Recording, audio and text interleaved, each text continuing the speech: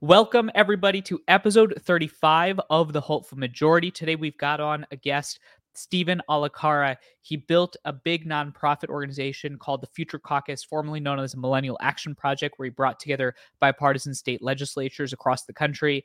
He then ran for U.S. Senate in Wisconsin. Yes, U.S. Senate. And now he's building an organization called Bridge Entertainment Labs, where he's trying to bring culture to bridge our political divides.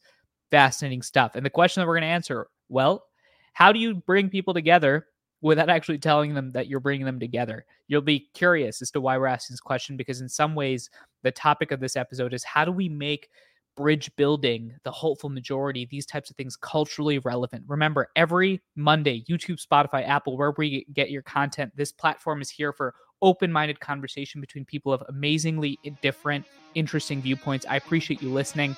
Let's get into the monologue, and then we're going to hear from Stephen.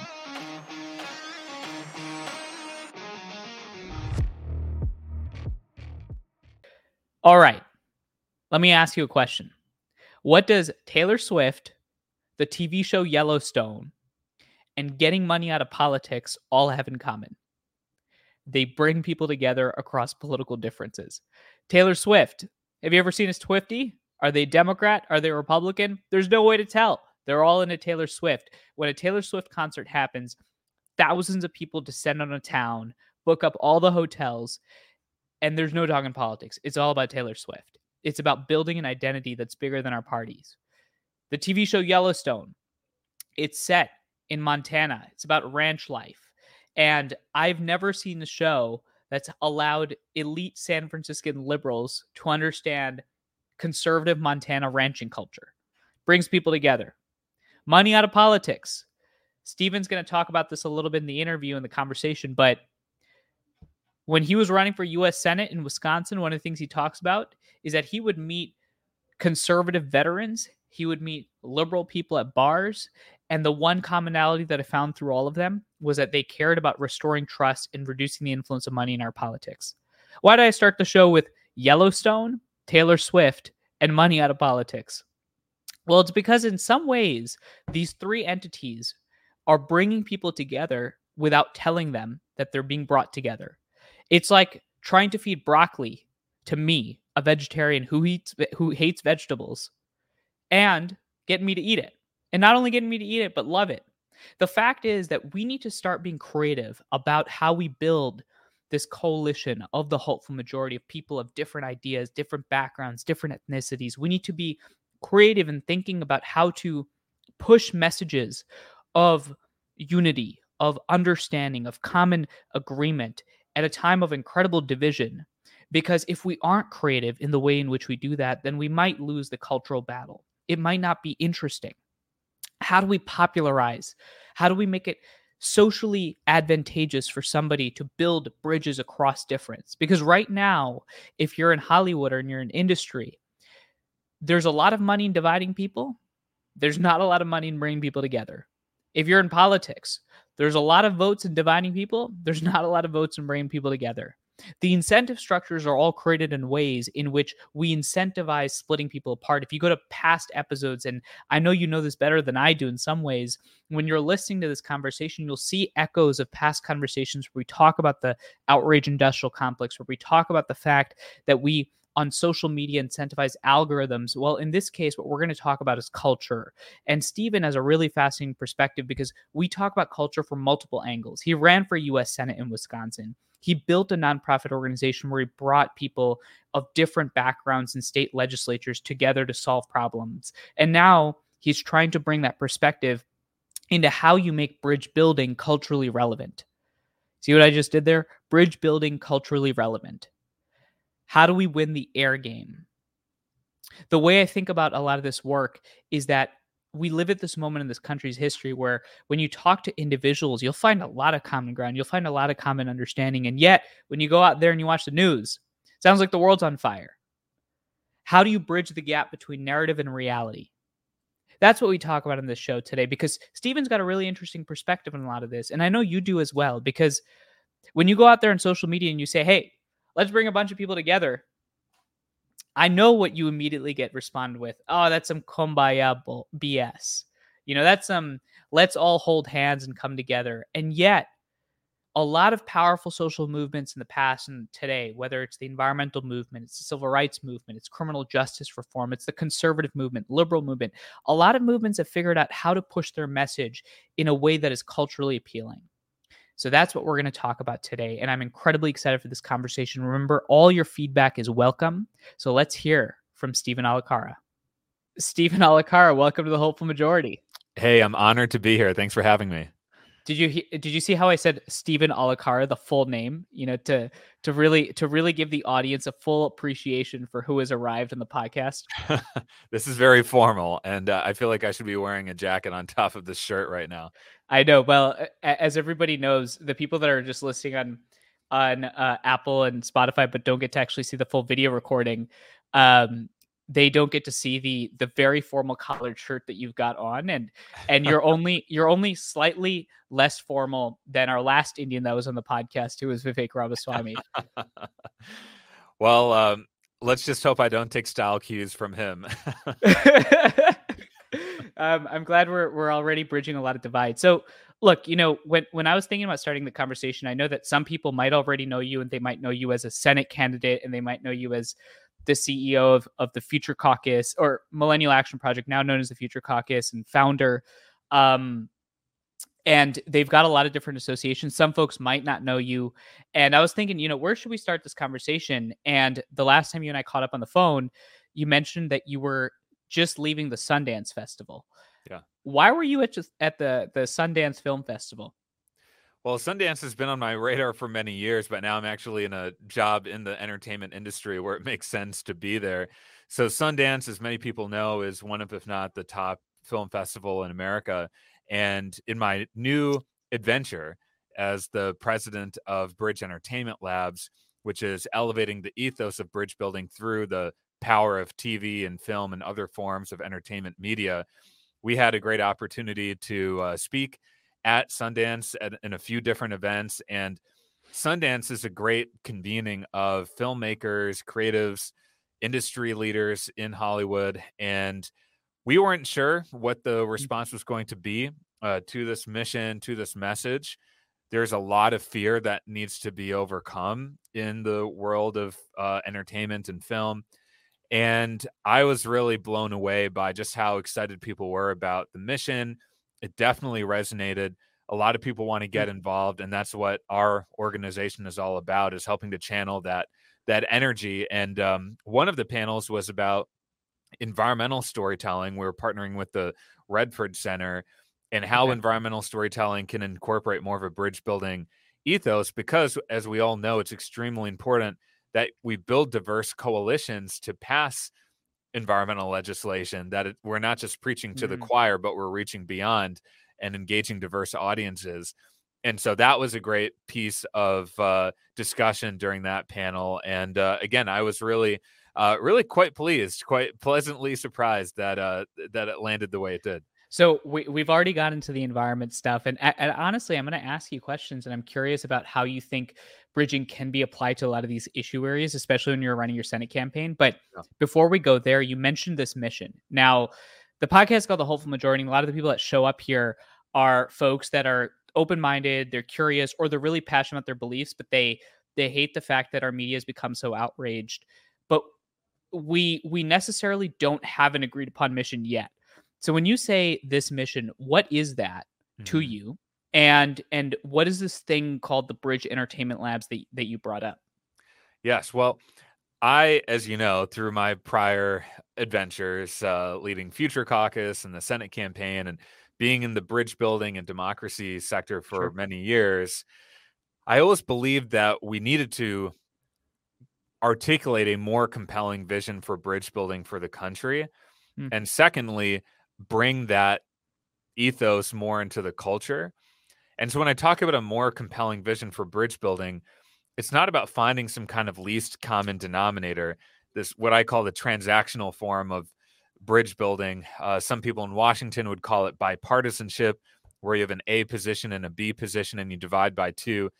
And I've always actively rebelled against that narrative, mainly because I was called to enter the space for the first place coming from a musical background, not just playing in jazz groups, but rock bands and every kind of What was it? genre You you played a could imagine. trumpet, right? Or you played a bunch of things? Yeah, I play Right. guitar and drums and sing and play the bass, and played in a lot of different bands growing up in Wisconsin. And through that experience, I saw the power of this more creative form of bridge building where in a jazz combo, for example, it's not about checking your principles or a piece of your identity at the door. It's inviting your full life story and lived experience to the conversation. That's really what builds a strong foundation for bridge building. And Mm, so that's the spirit, this jazz process that I brought to politics and bridging young legislators across the aisle. And to me, that's more of an evolutionary approach as opposed to a transactional one. Or mm, another metaphor that I use is it's not about meeting on the 50-yard line, it's about meeting on a new playing field altogether.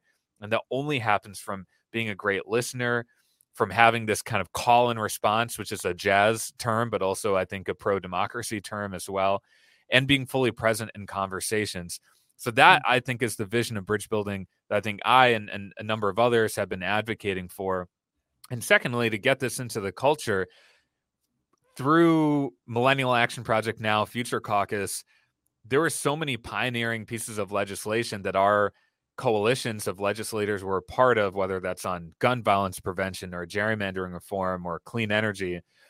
And it occurred to me, as it sounds like many of your listeners have found, is that the media is structurally broken right yeah. now in terms of elevating new narratives that can paint a brighter picture of what our diverse democracy can look like in the future. And one of the biggest levers for affecting culture change is entertainment Mm. media. One of the most powerful ways of reaching people at the heart level is storytelling. And that's what Bridge Entertainment Labs is all about. So before we go to the future caucus and your work on the bipartisan landscape, and when we think about the Senate campaign, question I want to ask you before we even get to all of that is what do you define as bridge building? You mentioned what it is not, right? It's not Yeah. this A plus B divided by two compromise. It's not necessarily this like vanilla form of engagement. And something that honestly I've always wanted your perspective on, just given a lot of the amazing work you've done in this space, is what does Steven think about bridge building? So what would you define as bridge building? What does it mean to you? Well, first of all, I'm one of the reasons I'm thrilled that you are a leader in this space, and I've really enjoyed getting to know you. Is I think you've had this open-minded approach to not just bridge building, but a lot of diverse perspectives coming together in our democracy, and that's really the spirit that I believe in. I define bridge building as an ethos Mm, where you listen, start to empathize and humanize with people across lines of different people who come from different communities than your own, and seek to build something together. mm, And that process is deeply personal for me because I grew up in Wisconsin, in suburban Milwaukee, in a town where a lot of people did not look like me or share my background. My parents are, this is going to be a shocking revelation on this podcast. My parents are immigrants from India. oh my god, you're And Indian? What was the town called, by the way, that you lived in? What was yeah, the it's a suburb? town called Brookfield, Wisconsin. Okay. Okay. And at the time, it was about 98% white, Mm, and it's diversified a little bit since then. And I remember thinking early on in grade school that there were one of two pathways I could go on. One is a path of isolation where I'd basically be an outcast, hang with the very small number of people in our community who looked like me. And the other path was to build community and to relate across our lines of difference. And I truly feel like music had mm, such a profound impact on me because it allowed me to build community. It allowed me to bridge a lot of these divides in the greater Milwaukee area, which are deep and stark racially and politically. Music I saw was bridging and bringing these different communities together across race, across many lines of difference that wouldn't otherwise come together. And my bands were like a motley crew of people from across those divisions. And so naturally, our audiences were very eclectic. And when we would perform music on different sides of these divides, I noticed that people were trying to place us in a certain box. And the And it was hard reality to is, place you. yeah, exactly. It was hard to box us in. And so I really enjoyed this whole idea of building community and building things together. And that's really where this idea came from So for me. again, I feel like every time you've got a response, I have like this plan of where to take the conversation, and then I sort of throw it away because I mean your background in music is really interesting. Like you brought up this fact that you're in this suburb. What was it called? Brookfield. That's right. Right, which I asked the name as if I would just know what this was, and so let's just Brookfield, Wisconsin. You're growing up, you've got Indian immigrant parents, which is an experience I can certainly relate to, and you stumble upon music and you see this as like this incredible avenue of reaching across the divide. And what's interesting about that story is in some ways you've almost articulated bridge building without even using the words bridging, right? Yeah. Which is that you saw music as an instrument for that. Is there something that you saw in the process of music where people that you thought normally would not see across the divides in your town, right? Or as you were growing up, was there something about music that allowed you to facilitate and bridge those divides? Well, I mean, music is the universal language at the end of the day. I mean, you can I've communicated with people who don't speak any English, and we've communicated through music. I think another reason is that music is a very emotional, personal, and even spiritual experience for people. I mean, Mhm. if you go to a concert and you see people dancing, it's like sometimes, you know, it's like, you might think that someone is possessed, but they're possessed by the energy of the moment, right? And so I think because of that, you're connecting on a very deeper level. And I think through the songs that I've written over the years, sometimes I've been able to express ideas and feelings through that Mhm. maybe are harder to express verbally, or our media infrastructure hasn't created a space for that conversation. So I think that's one thing. Like if you're playing rock and roll, or you're playing jazz, or you're playing hip hop, those are genres that really I think are inviting and bring a lot of people together. And at the end of the day, good music is good music. And so, I think that when we would play these shows across, greater Milwaukee, if we're playing well, we're just going to have a bigger audience. Yeah. And I do think a key part of that was the composition of our bands themselves. And that comes from building friendships and relationships across lines of difference that allow that to happen in the first place. And I think that open-minded spirit, the independent-minded spirit, was definitely present in my bands.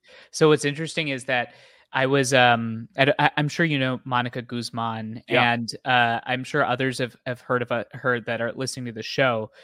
Monica has a podcast called The Braver Way, and one of the things she asked us to bring to this conversation was, you know, think about a cultural reference that you find that gives you hope about bridging. And I brought Taylor Swift concerts. And yeah, what's interesting about Taylor Swift concerts is that you're listening to the music, you're listening to and you show up to this auditorium. Everybody, as you said, looks possessed.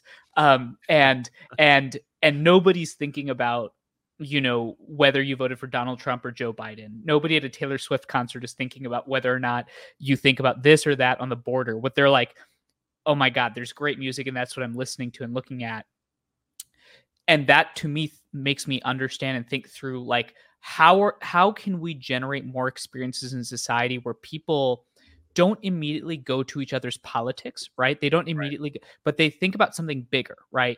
And through Bridge Entertainment Labs, you're looking at culture, you're looking at film, you're looking at industry. Do you think that there's potential in using these alternative assets in society that are not political as a way to bring people together? Yeah, absolutely. I think one of the trends over the last 30 years is that we've had fewer and fewer of these common cultural references. When you have media, both news and entertainment media, becoming increasingly polarized, look, right now, there's even late night TV exists across this, or has been divided along political lines. You have your liberal late night TV shows like Stephen Colbert and others. And now you have your new late night TV on the conservative side with Greg Gutfeld Mhm. on Fox News. And so just as an example, how we're kind of existing in these separate echo chambers. And so that's why I think you're exactly right, that we have art and music and culture that truly can cut across this divide. And many creatives I've spoken to in entertainment, sometimes they write off the possibility of that. And it's just this. Why do you think they write it off? Well, I think they consume headlines from the New York Times and the Wall Street Journal, and if that's your only source of news, then you really start to question whether it's possible to appeal across the political divide, because your people are speaking different languages in many cases, like speaking to different pieces of culture, and so there's this feeling of resignation. And as a result, it's like fighting this war of attrition in terms of viewership, which is, I don't think, a great thing. We try and reframe the conversation and say, hey, why don't you unlock these new audiences? And it's possible. I mean, there's shows like Ted Lasso and Yellowstone that have been able to really appeal across the divide. And music, Taylor Swift has, if you look at the data on her viewership or her listenership, she's like smack dab in the middle in terms of being able to appeal to the left and right. Mm-hmm. And that's really powerful. And so I think when you can relate to something in common, that invites a deeper conversation about other issues where you might have disagreements. Man, Stevie, don't give me another reason to have to like Taylor Swift, man. I would say, brother, like what's interesting about your work, right, is you mentioned things like Yellowstone. You mentioned things like a Taylor Swift concert. You mentioned, Ted Lasso. You've got this interesting music background, and it's fascinating because when people think about and hear bridging, they assume that it's got to be some like political activity that you have to do, and yet you're talking about cultural touchstones that have nothing to do with politics and then bringing them in. So what I'm curious about is there something about a show like Yellowstone, right? Or is there something about a show like Ted Lasso, or somebody like Taylor Swift that makes them, that has unique and specific characteristics that allow them to reach across the divide and to allow people that would, somebody in San Francisco never understand the lifestyle of somebody in Montana and yet watch the show Yellowstone and suddenly they're like, okay, let me give that person a shot. Yeah, well, I think the first piece of that is not pushing people away by dehumanizing stereotypes. And if you look at the late night lineup right now, most of the monologues are really political, and they are one-sided, I would say. I don't think I'm making any news here by saying that. Are you saying Jimmy Kimmel's one-sided? Well, I guess I would what say side is he? I guess at the end of the day, I should say I have friends who work on all of these shows, so I love all the people involved. For the record, Steven loves everybody. Yeah, exactly. Just make sure that is the tweet coming from this podcast. Steven loves everyone. Well, that's part of the problem. Everybody thinks that bridge builders are people that have to like everybody. So you're only reifying the stereotype. No, you're exactly right. Look, when we were building Millennial Action Project, now Future Caucus, that was the beginning, I would say, of this modern iteration of the bridging divide space. And there was this negative stereotype that there are no principles, you don't actually have views on anything. And so every time I would show up in a public place on a panel or event, I would take it as a point of pride that I could be really specific about issues and model our ethos on just about every issue you could talk about and come out with more creative, innovative, forward-looking solutions that are really the best ideas that we've come across as opposed to the least common denominator. So that is, that's something that's really important. And so to get back to your original question, I think that it's not about these dehumanizing narratives, which happen not due to malicious intent often. I think it's more due to what is your media diet? Who's in your friend circle? What perspectives are you hearing? And if you are living in an echo chamber, your view that the other side is evil and hateful is only going to increase. And the latest data on this shows that over 2/3 of Americans see the other political side as being evil. And so it makes it really hard to tell a unifying story because of that. I do think some of the shows that get it right clearly have more diverse writers' rooms.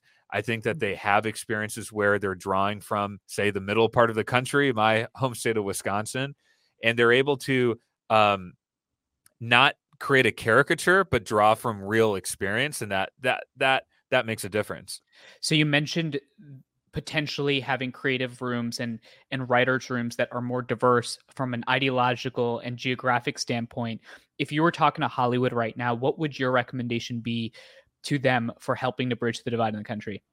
Well, exactly that. I think it's first work with groups like ours who have really practiced the art of bridge building. And as you know, I've been in this space for over a decade, and you know, bridge building, as one of my mentors likes to say, is not rocket science.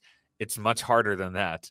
And so, if you're a creative jumping into the space, uh, know that not only starting with an open mind is really important, but bring in people who have exercised that muscle of bridge building and can introduce different narratives and storylines that haven't been told. One reason why I jumped into the culture change arena is because I've been on this journey. I saw things during the Senate campaign, for example, Mhm. where there's so much beauty happening in our local communities and on the ground, and we're not choosing to tell those stories. And sometimes there's this gap of believing whether or not those stories exist. Well, I've seen them, that's why I believe them, and now we Mm. need to get those on some of the biggest platforms in America. Yeah. I think what's so interesting about the notion that there are these platforms that actually exist and that Hollywoods and creatives can do a lot to push a lot of this work is that oftentimes I hear that a lot of these folks will say, "Well, do you want me to support a candidate? Do you want me to fund a specific campaign? Is am I supposed to run an ad for a candidate?" And essentially what you're saying is no, it's about figuring out how to integrate this ethos into bridging. Right. Are there other movements or other social causes that people that are interested in bridge building can take lessons from in terms of how they started advancing their cause through entertainment, through culture? Are there other avenues of learning and approach? Oh, definitely, definitely. I mean, whether you look at LGBT rights, you look at the environment, you look at criminal justice reform. Mhm. As one of my friends, Van Jones, likes to say, culture always wins. And Yeah. so if you look at how these issues have evolved, it's because those issues were really in the culture. With LGBT rights, it's shows like Will and Grace that help to normalize um, same sex relationships in our country. With criminal justice reform, you have artists like Jay-Z, Meek Mills, and others getting involved. This film that came out, that Millennial Action Project, now Future Caucus, I'm Yeah. still getting used to that, was involved in partnering with, called Just Mercy, which was featuring Michael B. Jordan and about the real life story of Brian Stevenson. You know, films like that help to get criminal justice reform into the culture. And you look, the First Step Act passed, and you have other Mhm. criminal justice reforms that our organization was on the front lines at the state level as well. And then the environment, there's a whole infrastructure of environmental groups that work to integrate those themes into culture and film. And so I think Mm. that idea of culture always wins is very important. And one line that helped define my evolution into this space is the idea that culture precedes politics, or in other words, political change happens downstream from culture change. And if you Mhm. can change the culture, it changes the realm of what's possible politically. Do you think there who do you think at this moment is best at manipulating culture for their political gain? Do you think there's certain groups? Do you think that there's certain people that we can look to as of now? And manipulating, I think, almost paints it as a negative light, right? But Mhm. from your experience, are there folks that you see right now doing a really good job of using cultures and mechanism to advance their cause? Yeah, I mean, I think that's a good question. And you mean politically or in I think primarily politically. Like yeah. I'll tell you where this is coming from Yeah, for yeah. me. We were talking about this on the phone the other day. You know, I think the Daily Wire, you know, and a lot of conservative groups, people like Ben Shapiro, I think really effectively understand they've got to win the cultural battle to start driving change. And so that's sort of what I'm thinking about is who's doing it well right now. Yeah, yeah. Well, I mean, the Daily Wire is a good interesting example. I've done these debates with Ben Shapiro representing the right, and Cenk Uygur representing the left with the Young Turks. And I got to give you another piece of credit. You know where else I saw you show up on a debate recently? On my recommended feed on YouTube. where, I saw you moderating a debate. I think it was between Charlie Kirk yeah, at Politicon, or it was yeah, two very prominent people. It wasn't the Ben Shapiro one, yeah, but Charlie yeah, Kirk and Hassan Piker probably. So yes, this just yes. showed up on your YouTube It algorithm. literally showed up on I think a YouTube channel called like Charlie Kirk's War Room or something like that. So I'm telling you, man, you're going places with this. Well, as a debate moderator, put me in. I enjoy it, and with those, I learned a lot through those debates. So this was a conference called Politicon, Uh and huh. one thing that was really great about it is it really made this spirit of debate and different views converging on a single stage as fun and entertaining. And one thing that people should know is that behind the scenes, the speakers were very cordial, looking up photos of each other's kids, Hmm. but the audience definitely was looking for blood, and they wanted to put on a show. And I saw Tucker Carlson recently posted the debate that I hosted with him and Cenk Uygur, Yeah. and these videos have gone viral. There are millions of views online, and so I actually think that showing that we can show up on a stage together and make it fun is really important. But to your point about, yeah, go ahead. Well, can I pause you right there? So I Yeah. know this sounds like a little bit of a tangent, but I think it'd be really relevant for the audience to hear. W- What was the most difficult thing about moderating a conversation with Tucker Carlson and Cenk Uygur and Charlie Kirk and Hassan Piker? Like what was the most difficult part of that? And what did you find was relatively simple or something that you found was surprising moderating those conversations?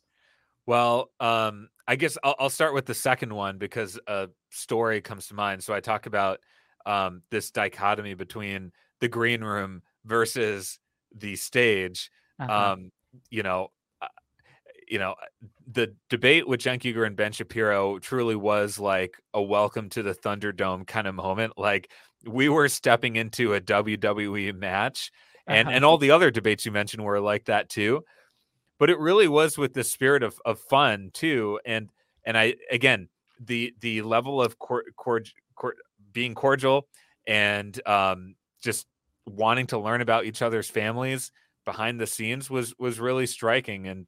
And so I just think that and the speakers themselves were extremely aware of that dynamic as well. So just going from behind the scenes where Mm. we're all loving each other basically, and then going to the stage where it's like, get ready for a WWE match, really was striking. But honestly, it wasn't too surprising because if you're trying to make a name for yourself as an online sort of political thought leader, like that's basically the game you got to play. The thing that was most challenging is because the entire business model is to get a clip online that goes viral, there's this constant state of sort of who can be more aggressive, basically. And so it can be tough to kind of connect the dots in what people are saying. I do think sometimes it's more constructive to just set it up as let's have a fireside chat, let's have a conversation and go back and Mhm. forth. When you're trying to basically verbally slam the other person, it's hard to kind of get a word in on, hey, this is where you might find some areas of connection. And the one with Cenk Uygur and Tucker Carlson in particular, if you watch that video online, there was actually a lot of common ground in sort of holding to account major corporations that are undermining the livelihoods of middle class Americans and Americans at the lower end of Yeah. the income spectrum.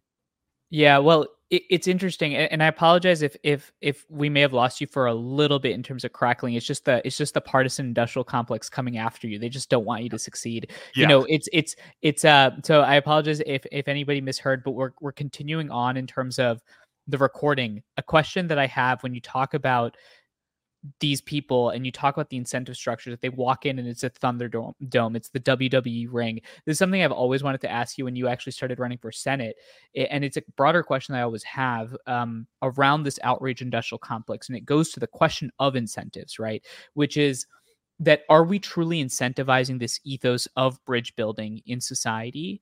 And do you see culture almost as a lever and an incentive structure to start getting people to think about bridging? That maybe it is a culturally relevant thing, or that maybe it is to your social advantage to actually be a builder as opposed to a destroyer? What do you think is the role that incentives play in all of this?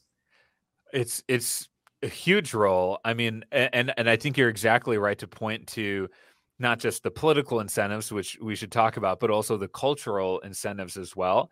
Hmm. And this is where I think there's a huge opportunity because when I give talks around the country, I usually ask this basic question at the top, which is who here has had a challenge bridging a political divide with their friend circle or within their own family? Well, everyone raises their hand, right? And so this question of how you can sort of reconcile and have a productive conversation with people in your own orbit is on the minds of a lot of people.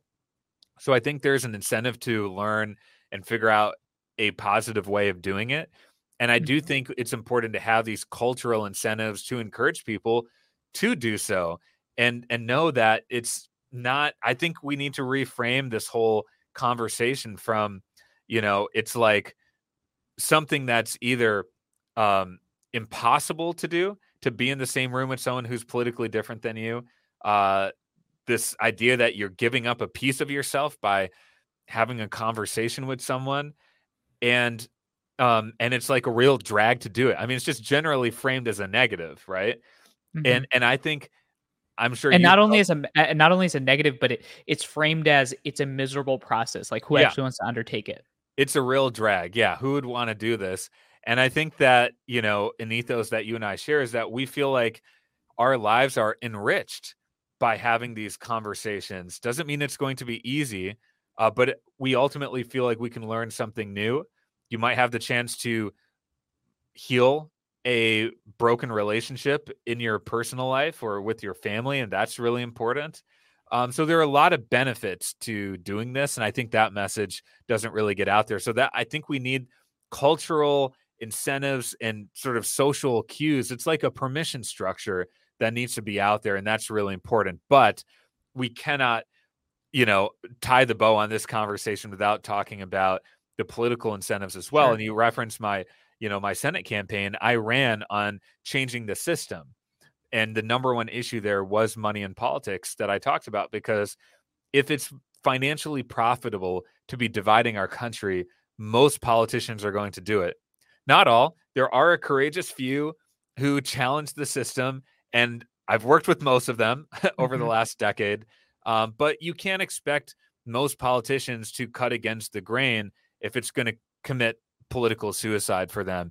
And Mm. that's where we got to change how money flows in the system. So it's more about getting stuff done as opposed to polarizing America.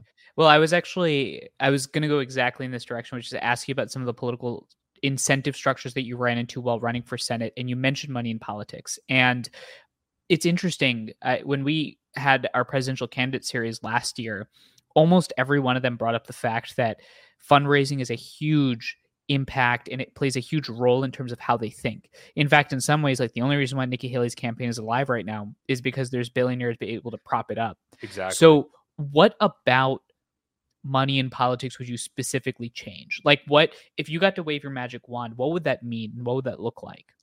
Well, I would do three things. One is when you're campaigning, the way it's set up right now is media journalists will basically look at who's raised the most amount of money and present candidate viability in that order. So Hmm, money is okay. literally the only thing that matters in terms of. It's like it's a metric. It's a metric, and when you increasingly have these media deserts where journalists aren't actually in the field and going to campaign events. In our case, we had one statewide print journalist covering the campaign, and that guy, frankly, did not take the time to go into the field. The only journalism you do is sitting at your computer and reading the fundraising reports. So yes, it is a convenient metric to use.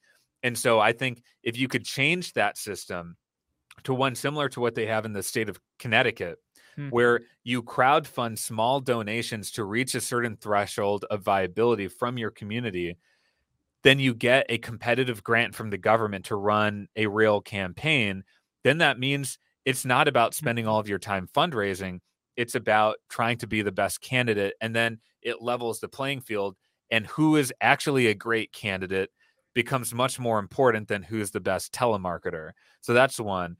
The second one deals with once you do get elected, which is right now a more accurate picture of what goes on in Washington is you have members of Congress who spend most of their time out of the office raising money across the street at their party headquarters.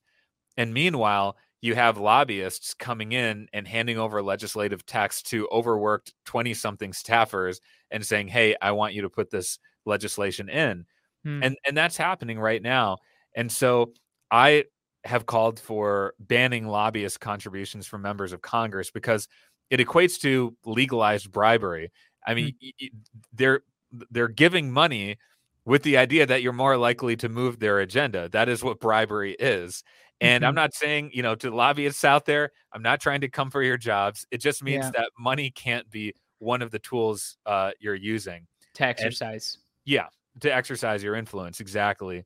And then the final piece I'll just briefly point to is how time is allocated. Again, I've talked about how candidates and members of Congress are spending most of their time raising money.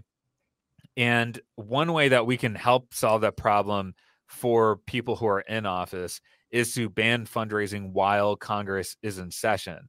So in other words, while you're elected to do the job of governing, you're spending your time governing. Let me just put this in a way that I think people outside of politics can understand. Imagine that you're a bartender and you are hired to serve drinks to people. And you go to the manager of that bar and you say, can you pay my salary while I don't do this job anymore? I don't think that conversation is going to go very well. And that's what's happening in politics right now. We, the taxpayers, are paying them to do the job, and they're literally neglecting their jobs and not doing it. And they expect us to keep paying their salaries. So I want to change that piece as well. Well, if you're new to the show and you're listening to this right now and you're like, Manu, I want you to ask more questions about the policy proposal that Stephen just put into play. One of the things that I always like to do is I like to leave what you just said there. And I would love for the audience's feedback on this. And we do this every time we get into some policy specifics. But there's one thing I would pick up on all of this, which is that, again, it keeps going back to this notion that, let's say you are that bartender, right? And now suddenly you're incentivized to not even be at your job, but you're getting paid for your job.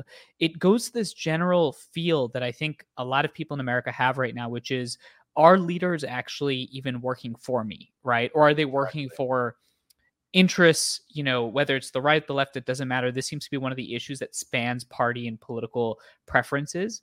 And when you ran for Senate, did you find that there was a coalition that was relatively bipartisan or multi-partisan behind a lot of the stuff that you just talked about? Yes. This issue of how we make our political system more worthy of our trust and money and changing money in the system is a huge part of that, was the most electrifying and unifying issue on the campaign trail. We would often have these sort of cattle call style events where all the main candidates would come and speak. And when I got to this issue about addressing the money in politics, getting the corruption out, getting real workers into the system, people who do their jobs, that easily got the biggest applause. And this is really important for the democracy community because there has been this notion that talking about reform issues are so-called process issues and therefore not sexy and you can't galvanize a coalition around it. That is fundamentally wrong. The people who are saying that probably aren't great communicators, but I can tell you that this is an issue that gets at the core of it. And I'll give an example. We went up to do an event in north central Wisconsin called Neilsville. And we're speaking at a veterans memorial on Veterans Day. And we ran the style of campaign where we're inviting everyone and reaching out to everyone. We went to blue, red, and purple counties. Well, this was a red county. voted for Trump by maybe 30 points. And we show up to this Veterans Memorial. We see the group of people there. And just as we're about to park, I lean over to my campaign manager and I go, I'm just going to guess here that no one here is a Democrat. And we were right. And we go in, we do the stump speech. I talk a little bit about the bipartisan veterans legislation that I've had the chance to work on over the years, as well as this deeper issue that you're speaking about with trust. And by the end of the event, we notice something has happened here. I mean, we have countless people coming up and wanting to sign up to volunteer, who want to join our list, who want to donate to the campaign or be involved in some way, thinking this is interesting. And I'm also thinking like this is such a moment to really ask deeper questions about what's going on. And so the next time a woman came up to me, I asked her, what's really going on here? Was there something that really connected in the message? I mean, clearly, like, we're getting surrounded by people who want to be involved. What's really happening here? And what she said has stuck with me to this day. She said, Stephen, we have been so conditioned not to trust our politicians. And I can tell that you're speaking from the heart and that I can trust you. And that is deeper than partisan politics or what party you're with. And so the idea of can we trust our leaders again is the fundamental issue here. And it's something that really warmed my heart to see on the campaign trail that we were able to build this coalition of what some people call the exhausted majority, what you might call the hopeful majority, a cross-partisan coalition of people who are not just in the political middle, who are libertarians, people who formerly voted for Trump, who voted for Obama. It's across the spectrum of people who want to elect people they can trust and believe in and vote for a new political system that they can believe in that delivers results for them. That to me was so encouraging. And I heard that kind of story all across the state of Wisconsin. And so then the question became, who here in media is taking the time to drive out to Neillsville, Wisconsin? They're not. Who here is taking the time to learn about this story about how citizens in Wisconsin are overcoming their partisan labels around a higher order agenda that's about making our system work better? They're not. So whose responsibility is it to elevate these stories into our national conversation? It's us. So that's why we're doing this. It's so powerful because I will say that the experience that you talked about with this woman at this rally, I mean, I see this on this podcast itself. The one thing that I've seen that unites everybody from like Andrew Yang to Vivek Ramaswamy to Marianne Williamson to Joe Kennedy, who was on last week right before you, to you, is this question of trust. And it's a question in some ways almost links back to the culture stuff, because it's almost like you're trying to bridge a divide without saying bridging a divide. I feel like one of the most powerful themes in this conversation is that maybe the most powerful way to bring people together is to actually not talk about bring people together. Yeah. Maybe it's to talk about an issue or talk about a celebrity or talk about the fact that probably, the reason why a Democrat and Republican both go to a Taylor Swift concert is because they trust her to give good entertainment and they believe in her brand. In your case, this woman believed in you. Yeah, exactly. Exactly.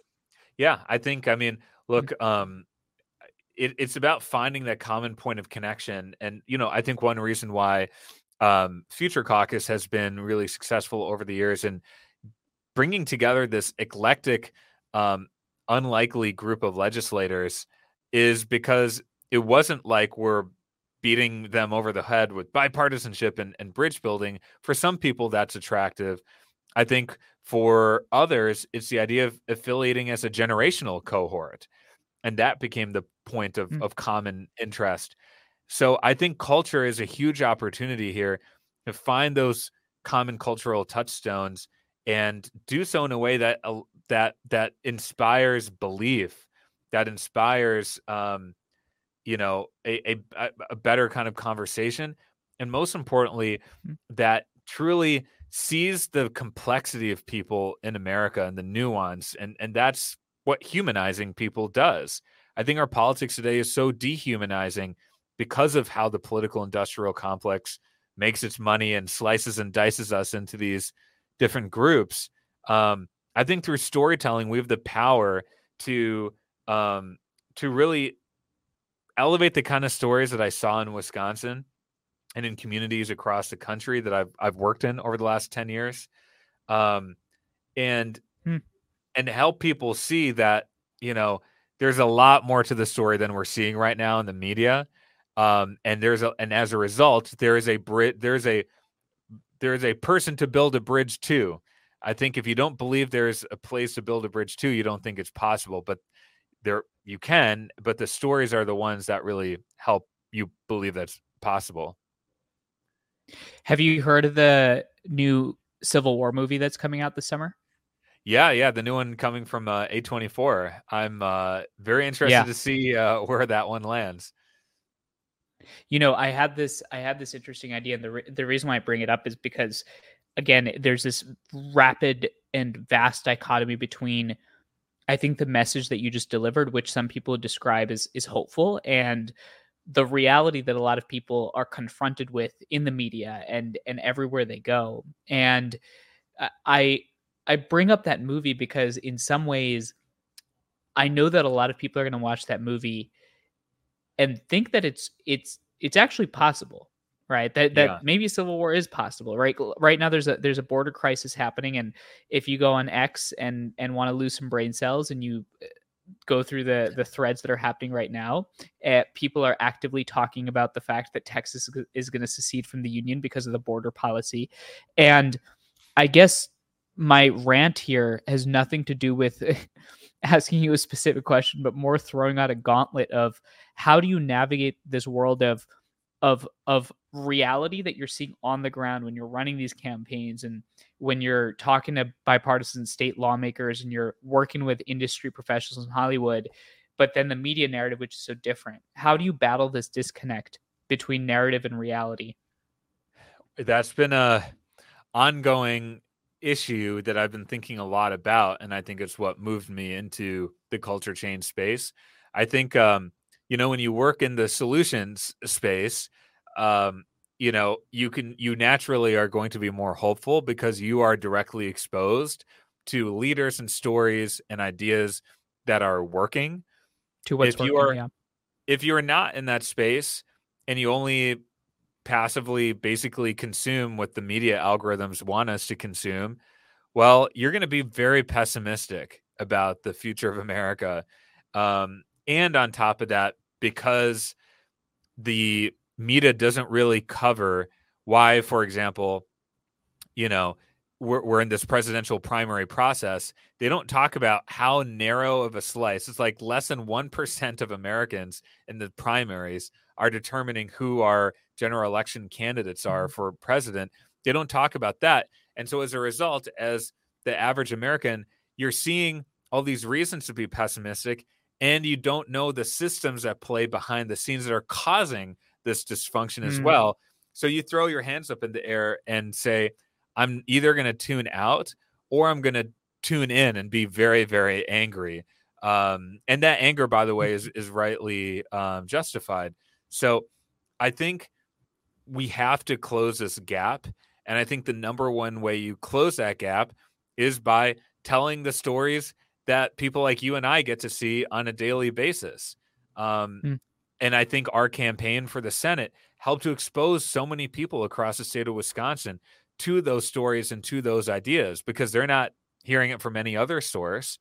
And so mm. we got to find those platforms where you can reach more people, not just those that are in the what I've heard described as the democracy of 1 million, but really Mhm. beyond that. And my barometer, The yeah, No, no, no. I was just gonna say the 1 million democracy nerds, yeah, the hopeful Millie.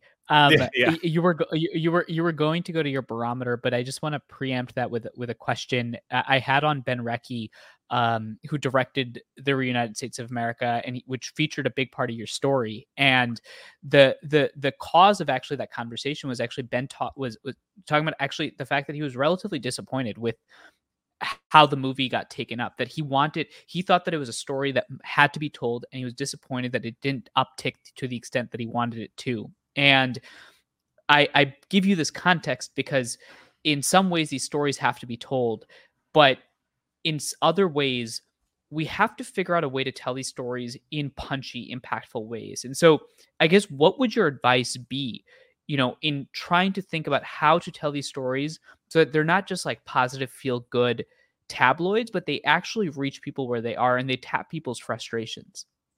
Well, the Reunited States, I think, was a great milestone for storytelling in that it was the first major documentary to tell the Hmm. stories of political bridge builders who are on the front lines and what does that human experience look like.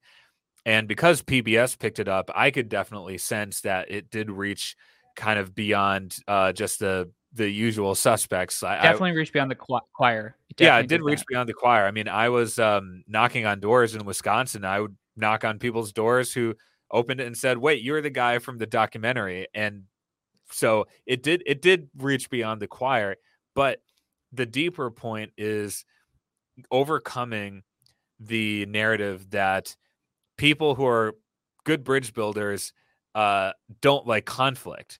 I mean, we want to embrace the the exchange of ideas in America, and so a lot of the TV and film projects that we're working on with Bridge Entertainment Labs, um, really, in some ways, again, some of them are not political at all. And to your earlier point about Taylor Swift and other cultural things, it kind of invites people in a different way. But for even the ones that are political in nature, it's not like a kumbaya story where everyone's getting along. When you're Hmm. navigating these divides, it is a deeply personal and emotional and human Hmm. experience. And it happens to be an experience that most Americans are facing right now as well. And so I think it's overcoming this notion that there's no conflict and there's no drama, but instead it's the exact opposite. You're embracing the conflict. There is a lot of drama, and so I think that it's we need the stories coming from our space to really hone in on that and not just paper over or whitewash some of the real issues that are at play. And so I think the United It, States definitely got to a lot of that. yeah, I mean, what's pretty powerful about what you're saying is trying to understand how to merge the basic instincts of human nature, which is wanting to see conflict and wanting to see the vulnerability that exists behind a story, with the fact that bridging in some ways is actually a deeply vulnerable, very difficult, oftentimes overcoming deep conflict experience. And you're right, I think the United States was a huge step forward in that direction. And the question becomes, how do you get everybody to watch something like that? Because I think that if everybody saw something like that, it would be really powerful, right? Yeah. And the question becomes, how do you elevate that? I want to shift this finally to more personal direction. I wanted to ask you this question for a while. You founded a nonprofit which is pretty successful, and now our mutual friend Layla Zidane does an amazing job running it, called formerly Millennial Action Project, now the Future Caucus. You then jumped in, threw your hat into the ring, ran for Senate with, again, relatively little name ID, which is a very difficult and courageous thing to do. And you did a lot to understand how this message operates in the state of Wisconsin. And now you're on Bridge Entertainment Labs and you're thinking about merging culture with bridging and thinking about how to advocate for this work in that way. I'm not going to ask you what is your favorite, but what I am curious about is, out of those different experiences, what would your advice be to somebody that's listening to this and is curious about how to chart their career path, or even more simply, how to chart their understanding of bridging in their life? What would your advice be given sort of those three experiences?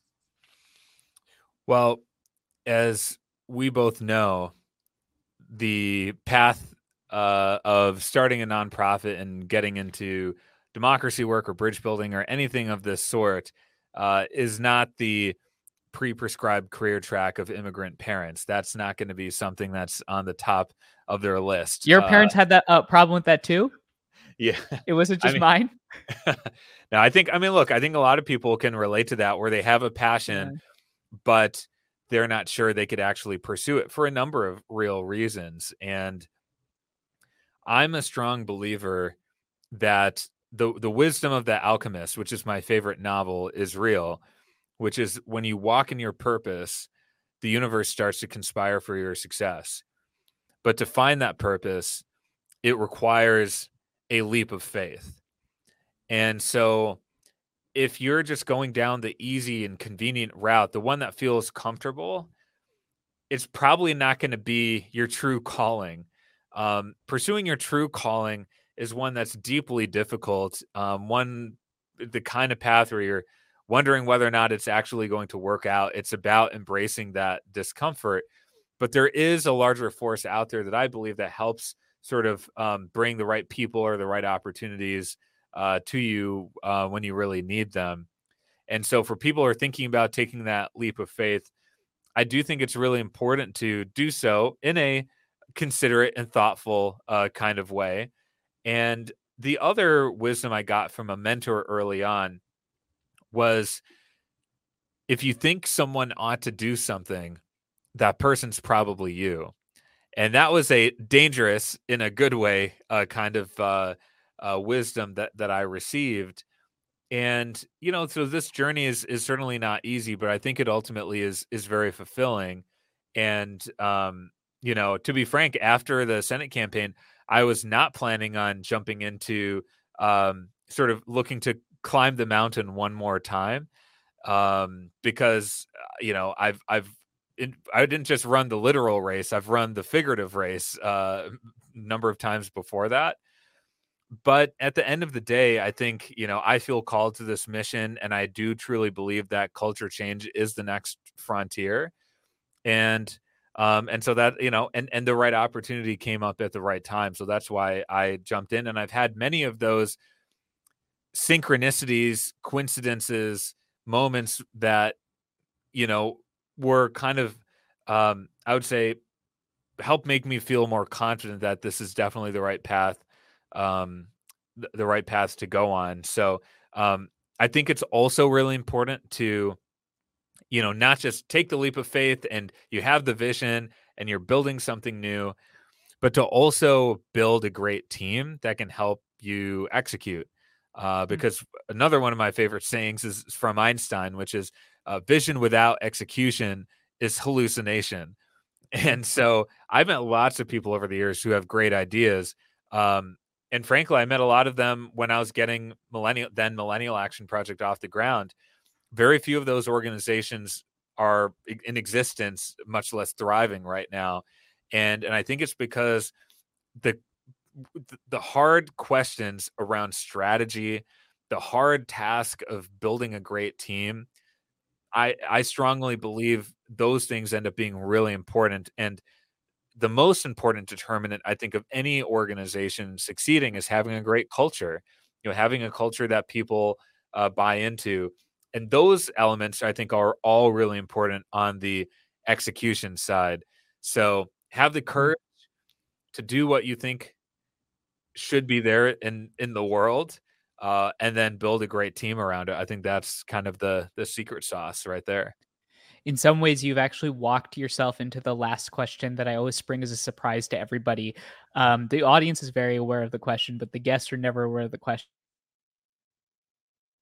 which is people and asking about people's purpose. Because part of the reason why we've turned this the hopeful majority is because the idea is that, I mean, to your alchemist quote and to your Einstein quote, that if you get an understanding of what your calling is, of what your purpose is, you have a path, and in some ways, it's incredibly liberating. And I think you've touched on this a little bit, but if I were to officially ask you, what would you define as your calling? I would say my calling is to help people see the humanity in each other. And the reason why I feel called to that is because I was forced to figure that out in my upbringing, in my environment growing up in Wisconsin. And in each of those moments where I felt like we were able to see the humanity in each other, again, whether that was through music, through culture, through politics, I felt like I was seeing an expression of American democracy at its best. And Mm. that's a really special thing. And when you start to read about human history and the human civilization, and you realize that those types of moments and those types of stories are so rare that they're almost impossible. And so this kind of aspiration we have in America, that's what made me really passionate about it, that it is possible, to build community in Brookfield, Wisconsin, despite being a first generation American with parents from India, and to do so and feel like you're kind of part of the larger whole, and that, that process of feeling like you're part of the larger whole, that you belong, allows you to come up with better ideas, not just for yourself, but for the whole community. There's more that you could do together. And so I think I feel really, I feel called to do that. Again, originally it was through music, and then unexpectedly became a political mission, and now it's a culture and storytelling mission. I think all of those things just kind of weave together this theme of seeing the humanity, finding, not just seeing, because this is an active trait. I don't think you can do this work passively. It's finding the humanity in each other. And as I've said over the years, it's about finding the jazz in our democracy. It's a jazz-like process. And I often say, you don't need to be a jazz musician to play like a jazz artist. And so I think approaching, kind of creating that ethos is my calling. Well, if there's nothing that you've learned from this episode, the one thing you know is that there's a town called Brookfield, Wisconsin, and Stephen persevered through music to bridge some massive divides. I appreciate you coming on The Hopeful Majority, and more than that, I think when you talk about your calling and when you talk about the purpose, I know that that's something that people that are listening to this right now can relate to, because ultimately our objective is really to empower folks to take action in their own lives. And so I appreciate the example that you've set, and I'm deeply grateful for all the work that you do. Well, thank you, Manu. And as you know, I'm grateful to you. I'm grateful for just the passion that you approach this work with. I still remember meeting you when you were a student in college, and you had a great idea that you were in the process of bringing to life. And, you incorporate a lot of the elements that I was talking about. You built great teams. You've got a great vision. And you've brought a lot of people around your mission of Bridge USA. And now you're bringing it to larger platforms with this podcast. So you're doing it, man. And I'm really proud to see how far you've come. And I know you're just getting started. It means a lot to me. And thank you for reifying the stereotype of bridge builders that we're just feel good, kumbaya artists. You have no idea how much that means to me. But in all seriousness, I think it's just, there's a lot of work to happen. And again, I know that part of the reason why I wanted to have a conversation with you was because when you talk about the culture and the purpose, and you talk about building great teams, I think one is it's important for people to see that it's doable, that they can do it themselves. And two is that bridging doesn't just have to be about politics. There's so much more there. So I appreciate you. And thank you to everybody for listening. Thank you. Thank you so much for Stephen to come on. I appreciate your time. I appreciate you listening, because remember, you as the listener, as Stephen ended that conversation saying, have the power to act. We all do, because it's about finding our calling and aligning our life with our calling. And in often ways, when we talk about bridge building, it's about thinking about how we make it relevant to the people, how we make it resonate. And so I'm incredibly grateful to Stephen's time. Remember, every Monday, YouTube, Spotify, Apple, leave a like on YouTube, subscribe, leave a review on Spotify, Apple. All of it matters. And see how I just tripped over that?